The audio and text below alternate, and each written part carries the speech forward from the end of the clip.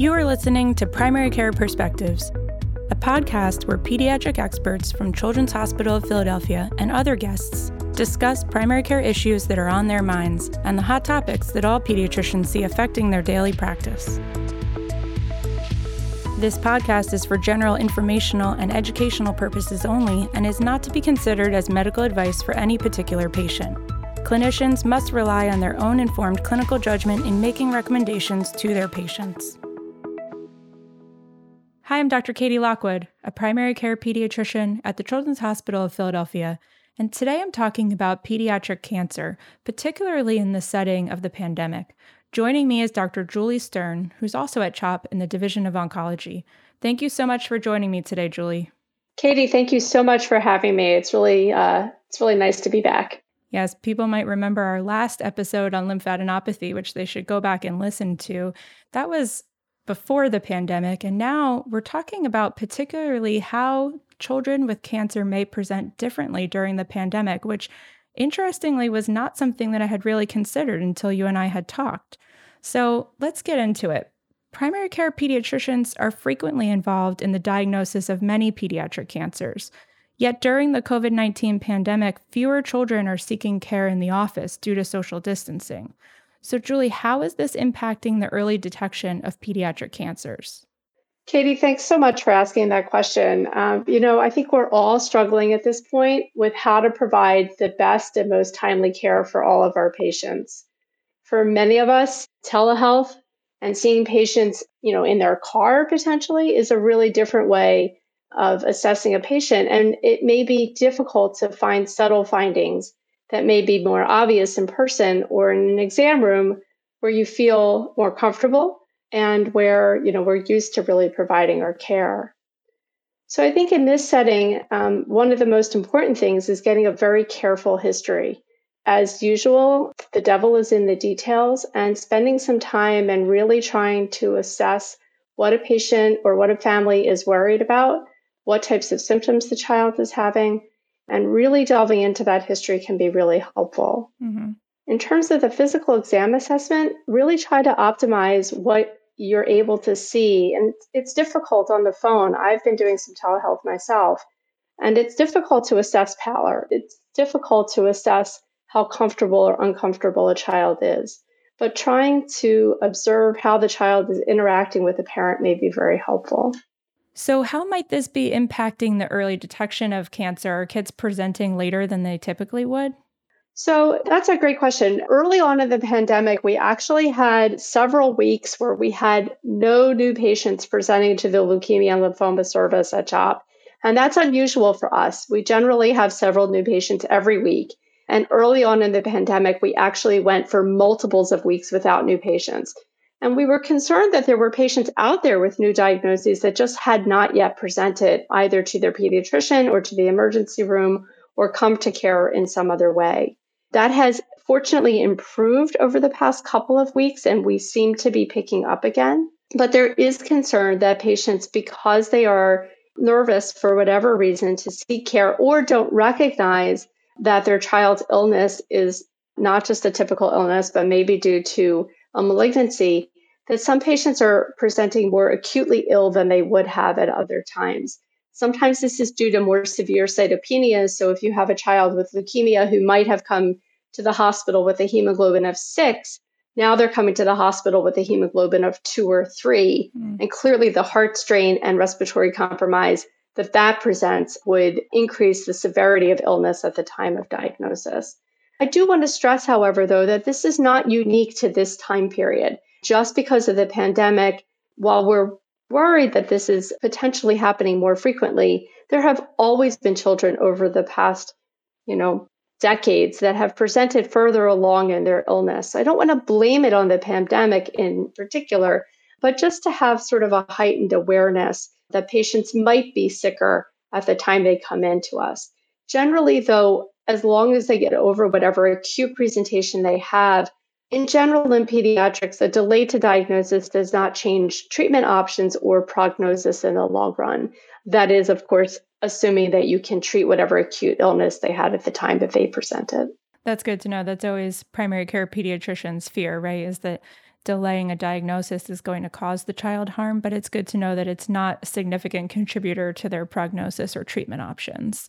Yes, as long as, if you present with sepsis, Right. if you get over your sepsis, your prognosis is not going to change. But sepsis at diagnosis in particular is a concern. So we'll keep reassuring our patients that we are there for them if they need us so that they feel comfortable presenting earlier rather than later. Absolutely. Very key. And so typically, what are some of the most common early presentations of a malignancy that we should be paying attention to? You mentioned pallor, but what else? What other things might we see or hear the parent present? So it really depends on what type of cancer the child has. And that is obviously will raise your radar for certain things. But the most common form of childhood cancer are both brain tumors and leukemias. And so for leukemia, you're really looking for signs or symptoms of cytopenias. So fever or infections that don't seem to be healing up, skin infection that maybe is more resistant than you would expect, ear infections or ear pain that's kind of hanging on for longer than you would think, fever, malaise, easy bruising. Maybe the child's having more nosebleeds than's typical for them, or the nosebleeds are difficult to have stop. Some children will present with bone pain or a change in their appetite, their weight, or their activity level. Mm-hmm. Those are really things associated with leukemia. But there are other things that we worry about as well. And those include signs of respiratory changes or respiratory distress. Patients with mediastinal masses may have difficult laying flat. They may be using more pillows to sleep. Their face may be swollen in the morning, or they may have pedal edema in the evening. Those types of things would be unusual for COVID, but might raise your level of suspicion for a malignancy. Abdominal masses can present in early childhood. And then in terms of other more adolescent type of tumors, soft tissue swelling or bone pain, more associated with some of the bone tumors. And some of those symptoms overlap with viral illnesses. And in the setting of COVID, I'm thinking about, the symptoms you mentioned of fever and respiratory really overlap with what we're telling families to look out for in terms of COVID. So in what ways might a malignancy be mistaken for COVID-19?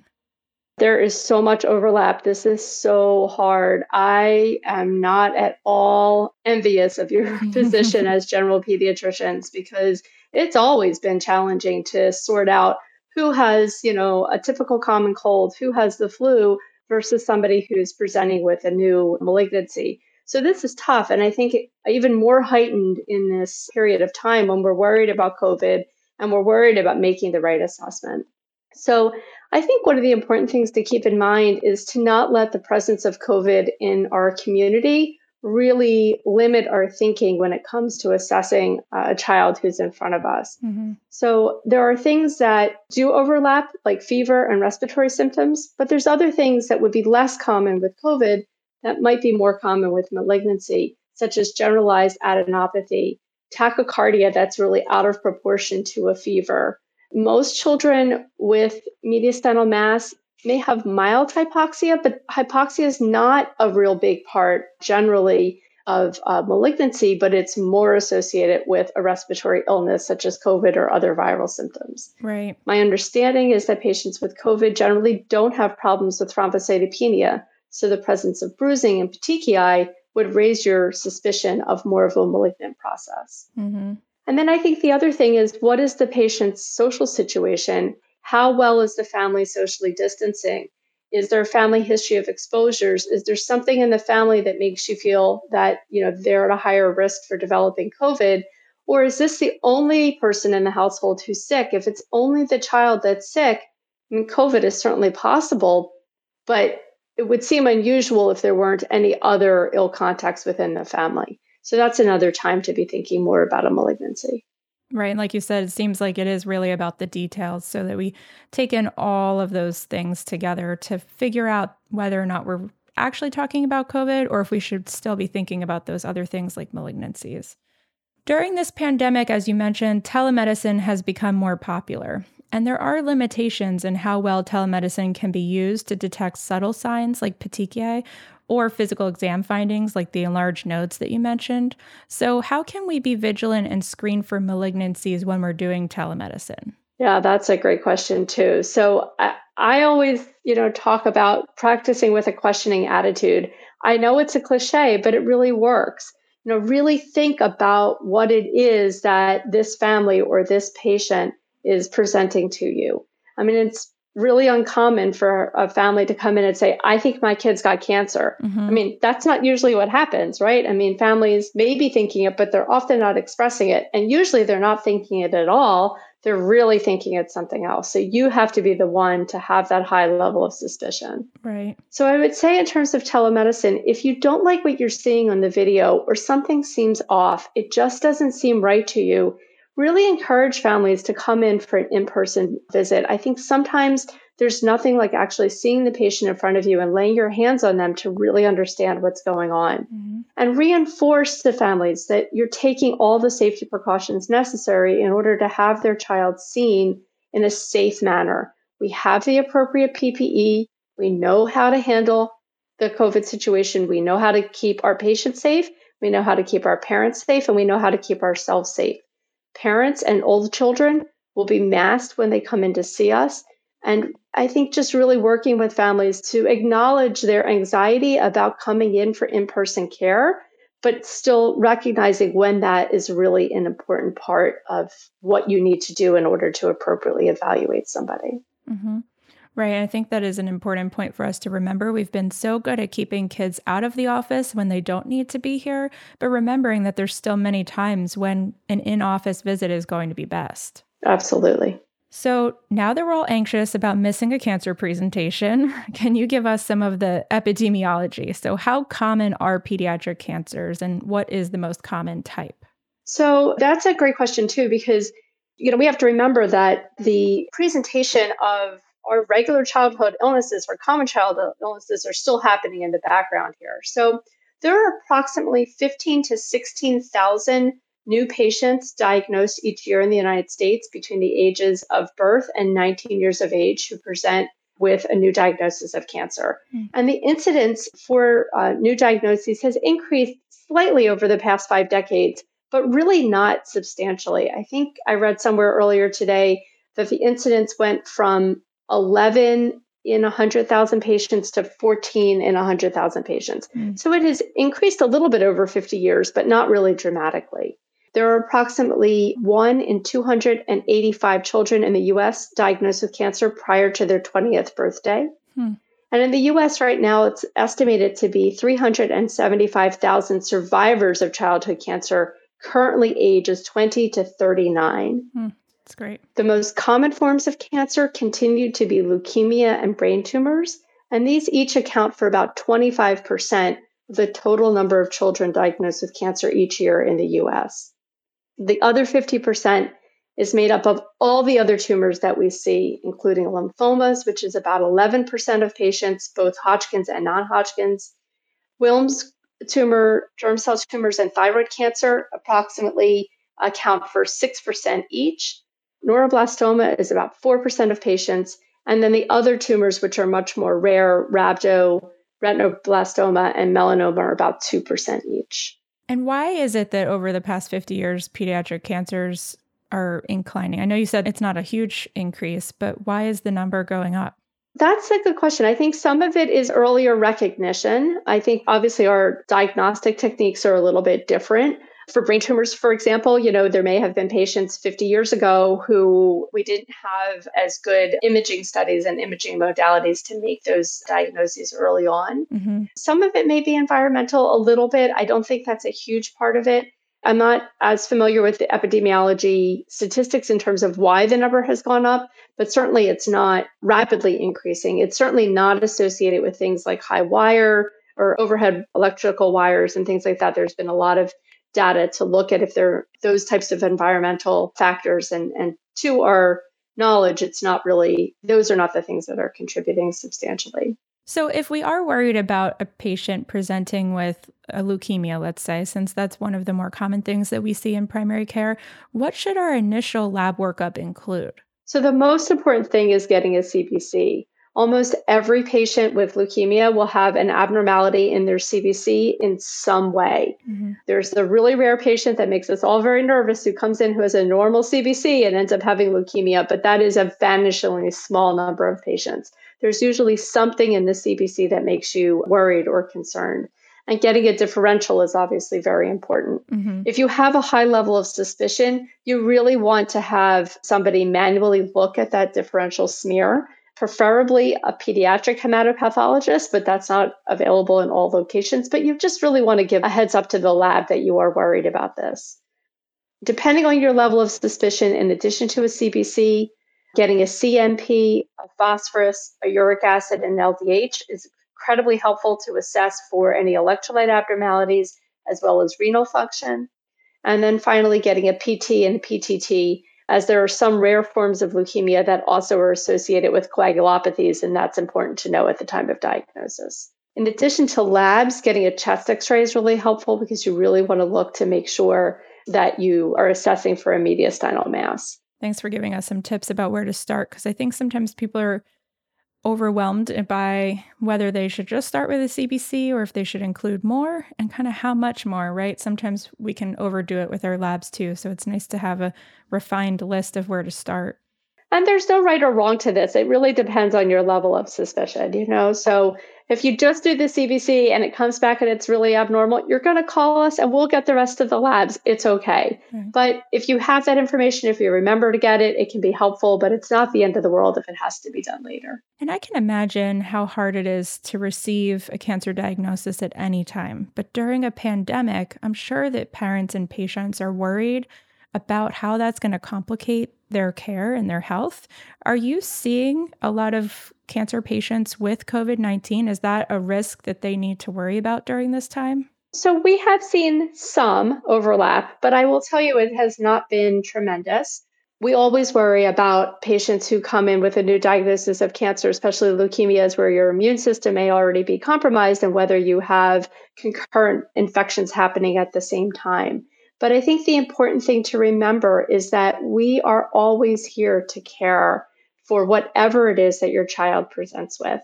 We have a system in place to make sure that we are assessing everybody for COVID, especially if they need to be admitted to the hospital. There are very robust testing capabilities available, and families should not be worried about picking up COVID once they're admitted. We are very, very careful in terms of our infection control processes and things like that. So we know how easily accessible CHOP oncology is to us typically. Can you tell me how this has changed or hasn't changed at all during the pandemic? Are you still offering the same services? And maybe what are you doing that's new? So I absolutely want people to rest assured that we are always available, just in the way that we were prior to this pandemic. The easiest way to reach us most quickly is through the 1-800-TRY-CHOP line. The other alternative is to call the oncology referral phone, which is 1-888-ONC-CHOP, which is 662-2467. That has not changed. We are always available for a phone consultation, and we can work together to have the patient seen. Our fellow is available after hours, and that is the way in an urgent situation with a new diagnosis to have patients evaluated. Mm-hmm. Some of the processes may have changed, certainly in terms of admissions to the hospital. For any reason, patients are being screened for COVID, not just with our questioning, but also with actual testing. Mm-hmm. But a fear of COVID should not delay somebody's ability to access care. Right. And we want to reassure our patients, we want to reassure the public, we want to reassure our referring physicians that the access to care remains the same.